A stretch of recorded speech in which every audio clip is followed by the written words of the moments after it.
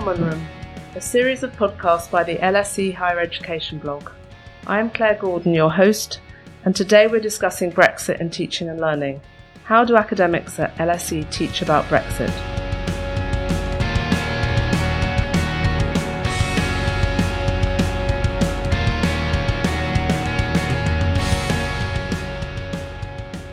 As head of the Eden Centre for Education Enhancement and a scholar of EU politics and Eastern Europe, this podcast brings together two key research interests and passions, the EU and learning and teaching. How do lecturers incorporate Brexit into their curricula and teaching? How do they teach such a polarising topic? And what has the response from students been? With the general election round the corner, Brexit as a key issue, if not the issue, and the record numbers of under-25s registering to vote, the student vote is acquiring increasing significance. With us today are two LSE academics, Tony Travers and Swati Dhingra. Tony teaches a course on the politics and policies of Brexit, the UK's changing relationship with the European Union, a course which attracts both undergraduates and postgraduates. Tony is the director of LSE London and a professor in the School of Public Policy. Swati is in the Department of Economics and teaches courses in international economics to undergraduates, masters and doctoral students. Tony and Swati have both published widely, regularly advise government, and can be heard and seen providing expert analysis about the economics and politics of Brexit across a range of media. Today we hope to discuss what that conversation looks like in the classroom or lecture hall. If I could start with you first, Tony, I want to ask you both about the background and origins of your teaching in relation to Brexit. So, Tony, could you tell us a little bit about how the course, the politics and policies of Brexit came into being? Yes, I mean, what's interesting about it is that, working in the LSE with lots of colleagues, social scientists, various, I mean, our world is always changing. I mean, there are new things going on all the time in government, politics, economics, right across the disciplines represented in the school. And the thing about Brexit is that it's one of those things sort of, its importance to UK and indeed European and indeed potentially global politics and economics is profound. And I had talked with a number of colleagues, but particularly with my colleague Kevin Featherstone from the European Institute, about how not only teaching, but all aspects of what we do, events and so on in the school, ought to address the question of Brexit. And I can't actually remember exactly who suggested it to whom, but anyway, somebody will have said, we could run a course on this. That's a good idea, as people do in the LSE all the time. Like we should set up a research centre on whatever it is. We have these conversations. But on this occasion, it led through to the creation of the course. And in a sense, both the creating, as is often the case, creating the course and then inviting colleagues and indeed outsiders to take part on it has been simultaneously intellectually stimulating and fun. And, as I was going to say a bit later on in all of this, one of the great things about an issue of this kind that appears apparently from nowhere is that it does challenge you to think not only about putting together another course, but exactly how one is going fairly to represent all the aspects of it, and indeed, given I know we're going to come on to, it's a highly contested issue, exactly how to do that. So it's a great test for academics, it seems to me, to how they present research and other expertise, but in this particular case, around an issue which is in effect the subject of a full throttle culture war within the United Kingdom. Thank you, and as you say, we're going to come back to that issue again in a little while. Swati, if I could turn to you now, I understand you cover Brexit in all your courses. What made you introduce Brexit at all those different levels? I teach international economics at all levels. And one of the big changes that's happened in the field of international economics, both sort of in terms of the research as well as the public debate and policy making, is that we've suddenly seen that going from an era of increasing globalization, we're now in an era where we're seeing deglobalization policies being enacted. So I think it's really important to let students look at that real world application of of tools that they've learned in the course, analysis that they've become capable of doing, to be able to apply that to a real world situation. And what's fantastic about these events is that from students' point of view, they're actually seeing application of material that they've studied. They're able to think through how they would put together their own data or their own theories to be able to explain the facts that they're seeing unfold in front of them. And what we're doing is enabling them to be able to think through these situations. So it's a sort of almost not quite a laboratory situation, but an application in practice of the things they're learning. And the last time some sort of really big event like this happened would be probably when the Uruguay round in 1995, when the WTO came into being in a very formal way. So since then, we haven't had these big events, and this is really sort of a great opportunity for them to see it. Great. Okay, thank you. I remember talking to colleagues who were teaching in 1989 at the time of where we had the sort of domino effect of regimes in Eastern Europe collapsing one after the other in the autumn of 1989. Now, we're not quite at that stage, but we are facing a sort of constantly changing, evolving political and economic situation. How do you approach that in terms of planning and designing teaching on a course on the politics and policies of Brexit? And also, what do you see as perhaps some of the differences of discussing with LSE students versus, say, policymakers or TV pundits? I suppose most obviously, there are some elements of the Brexit story which are embedded. So, the issue of the UK's complicated relationship with the EU and indeed the EU's predecessor organisations, that bit stays constant. What's intriguing about Brexit, of course, is that it is like a laboratory experiment. It's going on there in real time. And by the way, we're only at the foothills. Swati has taught me a lot of things, not least about what I didn't know about trade and its impact on the economy. And we're nowhere near all of that feeding through into the economy. So in terms of elements of the course can be left and are broadly historical, but some of it's moving in real time. Indeed, I was teaching on the course yesterday, and going through the slides I'd used last year, I had to rewrite almost all of them. This was about the impact of Brexit on British government and British political institutions. So it is a live subject, and with that in mind, I think we have to be aware that the students are simultaneously, they want to have the most up-to-date information based on research where there is research. Remembering academic research moves a bit more slowly than the subject, and not only this one. So with that in mind, we need to be aware of everything that's going on out there, bring out what we're saying up to date in the lecture.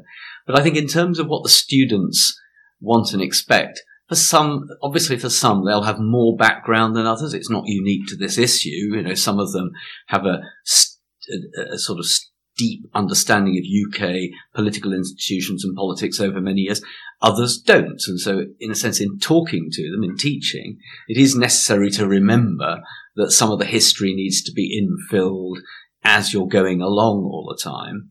And that, for many of them, it's part of their lived experience, certainly Brexit day by day, and that many of them will have, as we all do, emotional responses to the subject. It's not simply teaching, classical history, important though that is.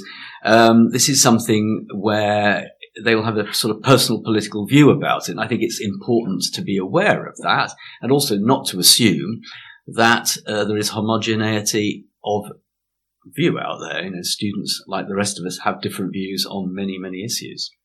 Thank you. And that's absolutely a key issue that we want to interrogate a little bit more in a minute in terms of emotional responses to Brexit, the diversity of viewpoints in the classroom, and also the fact that students may have very widely varying levels of knowledge about what you're actually talking about.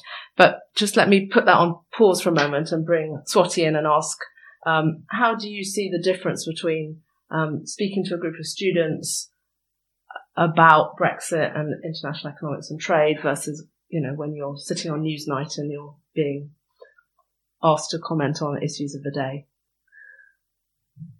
I think you might be surprised at what I'm going to say. Actually, there isn't really a difference. Okay. So the point of academics stepping into the public debate on some sort of extremely big policy issue like this is that we're there to provide independent, sort of sanitized view of what we think is going to happen. So as best informed as we can be. And that's precisely what we want to do with our students as well. We don't want to guide them in one direction or the other. We want to lay out the facts and explain to them how we got to those facts or the analysis. And that's precisely what I would do if I were, say, on a news night or if I were in a classroom.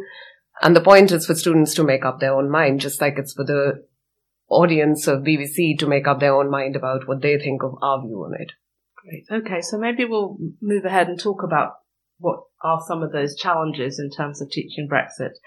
Have you, how have you handled any sort of emotional responses that might emerge? And also, do you think that there are students who might feel that because their views are less, let's call them mainstream for an institution of higher education, which is populated by members of the so-called liberal elite, how do you create space for those students to feel comfortable in expressing what might be a popular view? I think that, it is a really important issue and not unique to this subject, though this subject does, I think, act as a very clear way of thinking about the question of how anybody, in talking about any subject, distances themselves from their own political views. Academics are expected rightly to distance themselves from their own political views. It's slightly in the way journalists have to as well. And with that in mind, therefore, to speak about a subject in a way that is simultaneously enthusiastic but dispassionate, I think. So you're trying to tread the line between sounding terribly sort of, factual and giving the information, research, whatever it is, in a way that is distant from your own views, but without it sounding boring. You need to make it sound interesting as well and be enthusiastic about it. And I do think it's possible to do that. And look, not only when I'm talking here at the LSE, but elsewhere as well. I always imagine the audience includes people who have quite widely different views. So how is what I'm saying going to hit them, whether they're a kind of raging Remainer or massively in favour of leaving the EU? Because most of what we're saying, and Swati alluded to this earlier on, is factual. Here is some research, or here is an opinion, actually, about what's going on. And it is possible to describe that, I think, in a way that is factual without necessarily saying, I agree with this or I disagree with this. Academics produce research on both sides of lots of arguments. We present that both ways. And by the way, with Brexit, none of us knows how it will really turn out in terms of economics or political science, to name but two disciplines.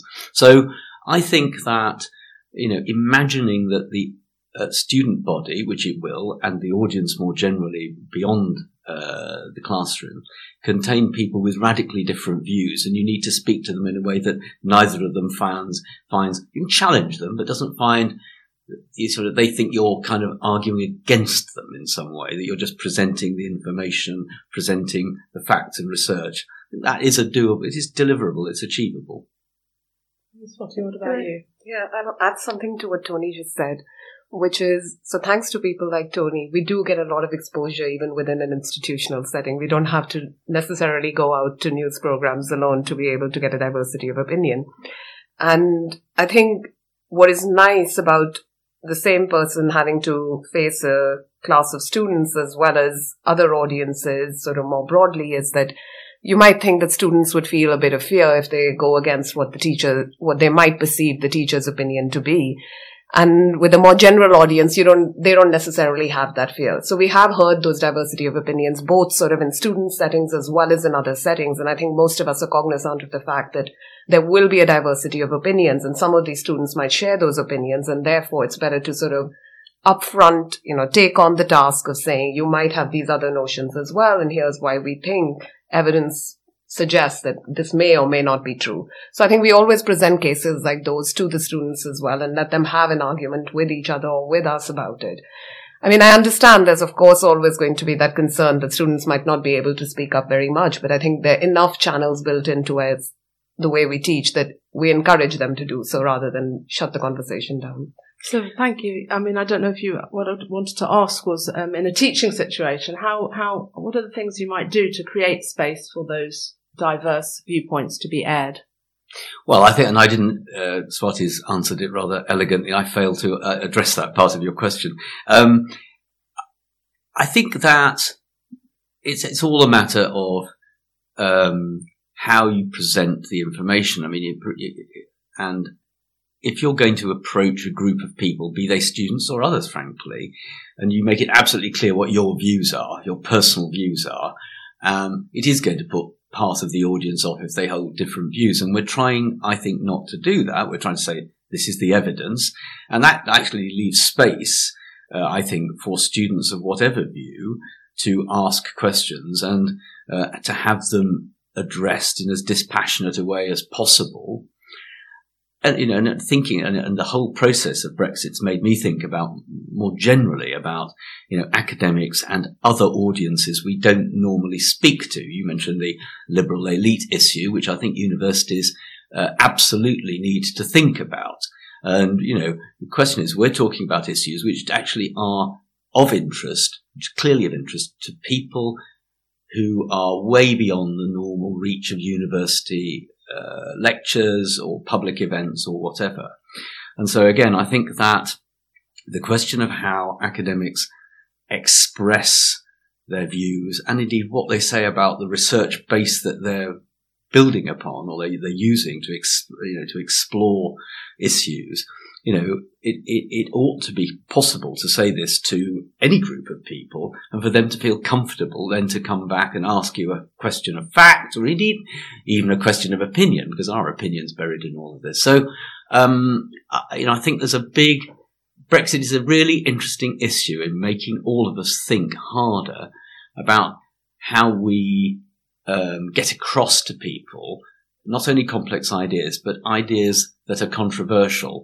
And then how we make sure everybody in the audience, be they students or others, feels free to express their own views. And I think that's in a sense, it's the essence of what universities exist for. I can give you a concrete example. So next week I'm giving them a problem set which is related to trade policy. And one of the topics we cover in that is Brexit, of course. It is an article that I've written, and of course it's very clear which way I stand on the issue, economically speaking even. So I think instead of sort of hiding and saying that I'm neutral in terms of what I believe or what I think about the issue, I think that would be probably a bit deceptive for the students. So it's better to just tell them, here's what I think my opinion is. Now write an essay which gives you so many words where you actually critique everything I'm saying. And I think that encourages them then, it breaks that sort of barrier that they can't disagree with me or they can't sort of say something that I've written something against that. I think encouraging them to have a problem set which explicitly says that you're supposed to find fault with the argument. So that it encourages them then to think more critically about it. And that sounds like a really nice way of taking out the personal in terms of the students' views, because they've been asked to occupy a particular position and then explore how that particular position might work in opposition or in critique to your position. Well, I'd like to chip in. It's sort of an elegant exposition of scientific method, really. I mean, all science proceeds by,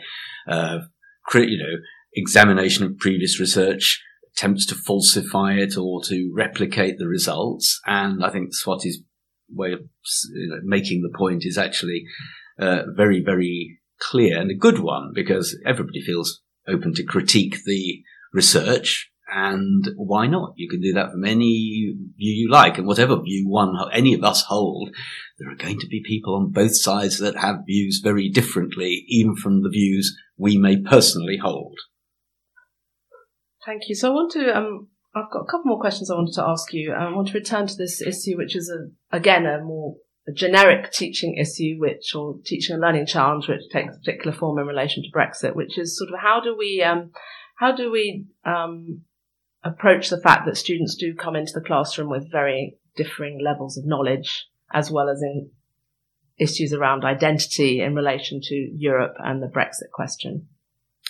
I think it's not unique to the Brexit question, but it is clearly going to be an issue in the LSE, which is an international institution. It's got students from all over the world, colleagues from all over the world, and we all have, different embedded backgrounds, which are to some extent based on what we've learned in the past and the cultural surround that that we've had over our lives. And against that background, I just think we need to be careful again and again and again when we're introducing an idea, or particularly something based on, say, the history or a particular policy as it's evolved, that you put in a brief explainer to it, because some people will know all of it because they'll have learned it, they'll have lived through it. Others will not. And I think that actually the advantage of being in an institution with students and colleagues from all over the world is that it doesn't make you think about the fact that we all have, embedded knowledge, and that we need to ensure that others who don't have the same embedded knowledge at least get enough of the background to be able to understand what they're hearing in real time. So I think that it's not unique to this issue, but this Brexit does beg the challenge again and again and again of it just explaining, how the EU institutions came into existence. The fact that it started off as a sort of response to the Second World War and all the economic and political issues that fed into the creation of the institution. You can do that very, very quickly and then get onto the EU today. And of course, in particular, in relation to that particular point, we shouldn't overestimate how much people who have grown up in Europe know about how the EU institutions came into existence. I think that might Or indeed into British attitudes to the EU, which are, as visible from space, different from those in many other EU countries. And we need to be aware of that as well. And, as I say, it is one of the advantages of being in an institution with students and colleagues from all over the world that, things will need to be explained which perhaps wouldn't if you're teaching a group of any one country's own students about their own history, let us say. Well, there will be a much more embedded and understood knowledge base. And as I said earlier, I knew nothing about trade until Brexit came along, and I've been to many of Swati's lectures, and I now feel I know a little bit about trade. So there we are. For those kind words from Tony. So one of the ways that I think has worked for me, which has been useful in classes, is that I get a lot of international students because it is a course in international economics, which means that many different students from different countries find it interesting. So one of the things I've noticed that has happened over the years is that, now I see many of my Singapore students telling me about industrial policy as it was implemented in Singapore and how those can have lessons for the post-Brexit policy if the UK were to think of industrial strategy seriously, and so on and so forth. So you have enough examples from these many other countries which people can bring to bear the knowledge that they have of it, which people like me may not be aware of even those policies that were implemented, that they are able to educate not just me, but other students, and to bring many of these interesting case studies to light. And I think that's really enriched the debate that happens within the lecture rooms as well. Yeah, so that sounds fantastic, that students can feel that their knowledge and background and prior experience is relevant, even in the context of discussing something which seems rather, at least initially, Eurocentric or British-centric even. So perhaps it would be good to hear from you both about what the student feedback has been on taking. Students have opted to take this particular course. What feedback have they given you? Well, it seems to be pretty positive. The great thing about the Brexit course is that it's in real time. It's a living subject. We've had good feedback from students. I think they enjoy it. They seem to enjoy it.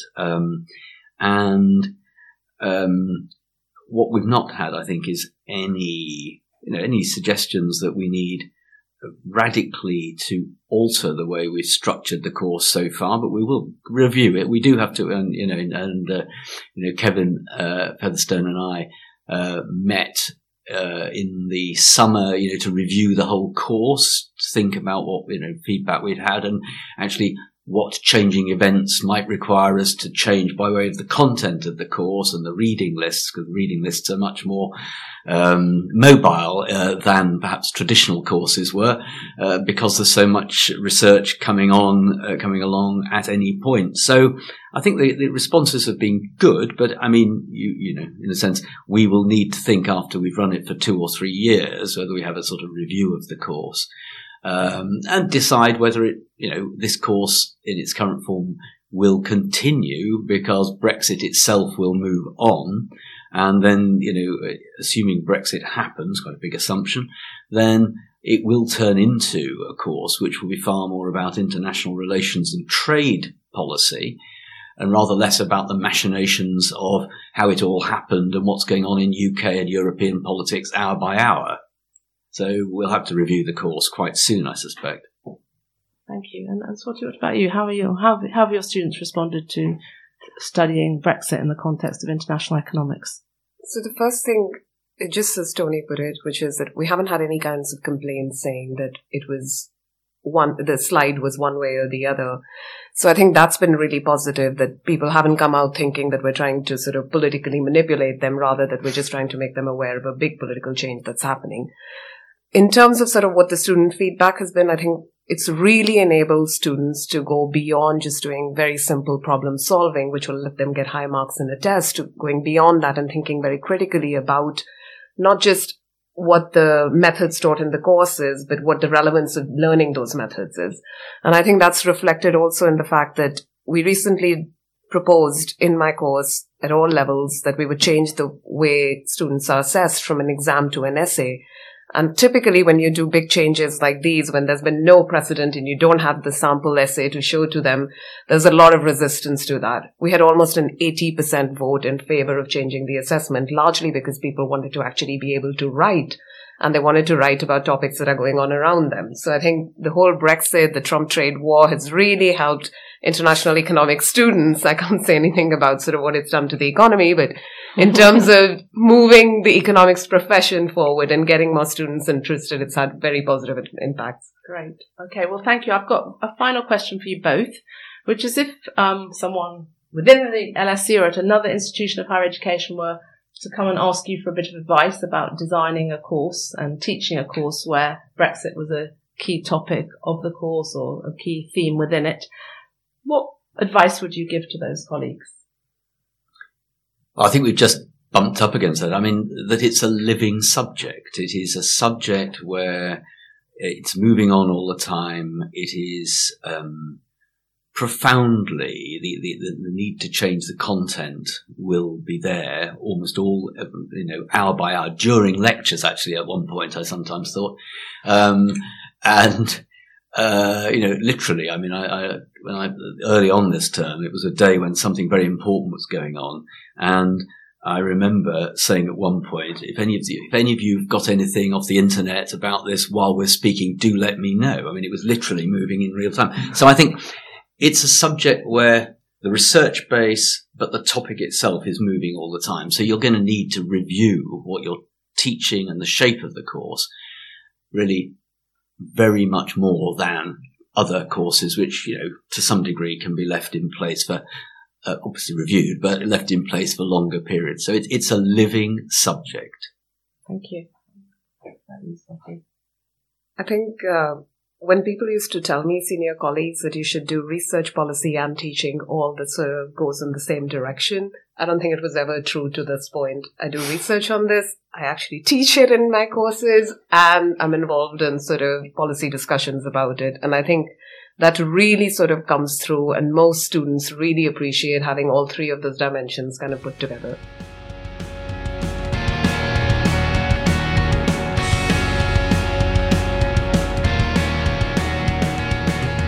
I'd like to thank Tony and Swati for joining me today, despite their hectic schedules, and and sharing how and why they teach their students about Brexit. It's wonderful to see the burning political and economic issues of the day being debated in our classrooms. It's also fascinating to hear how the intrinsic links between research, education and public engagement come together around the issue of Brexit and really represent the university higher education at its best. We've also had some really interesting discussions about the challenges of teaching dispassionately, creating spaces for students to explore Brexit, challenging issues from multiple viewpoints and searching for an evidence base in which to make sense of what's going on around them. And I think we've also heard how interesting it is to be faced with a complex issue and then put our theories and our methods to the test in terms of trying to make sense of what's going on around us.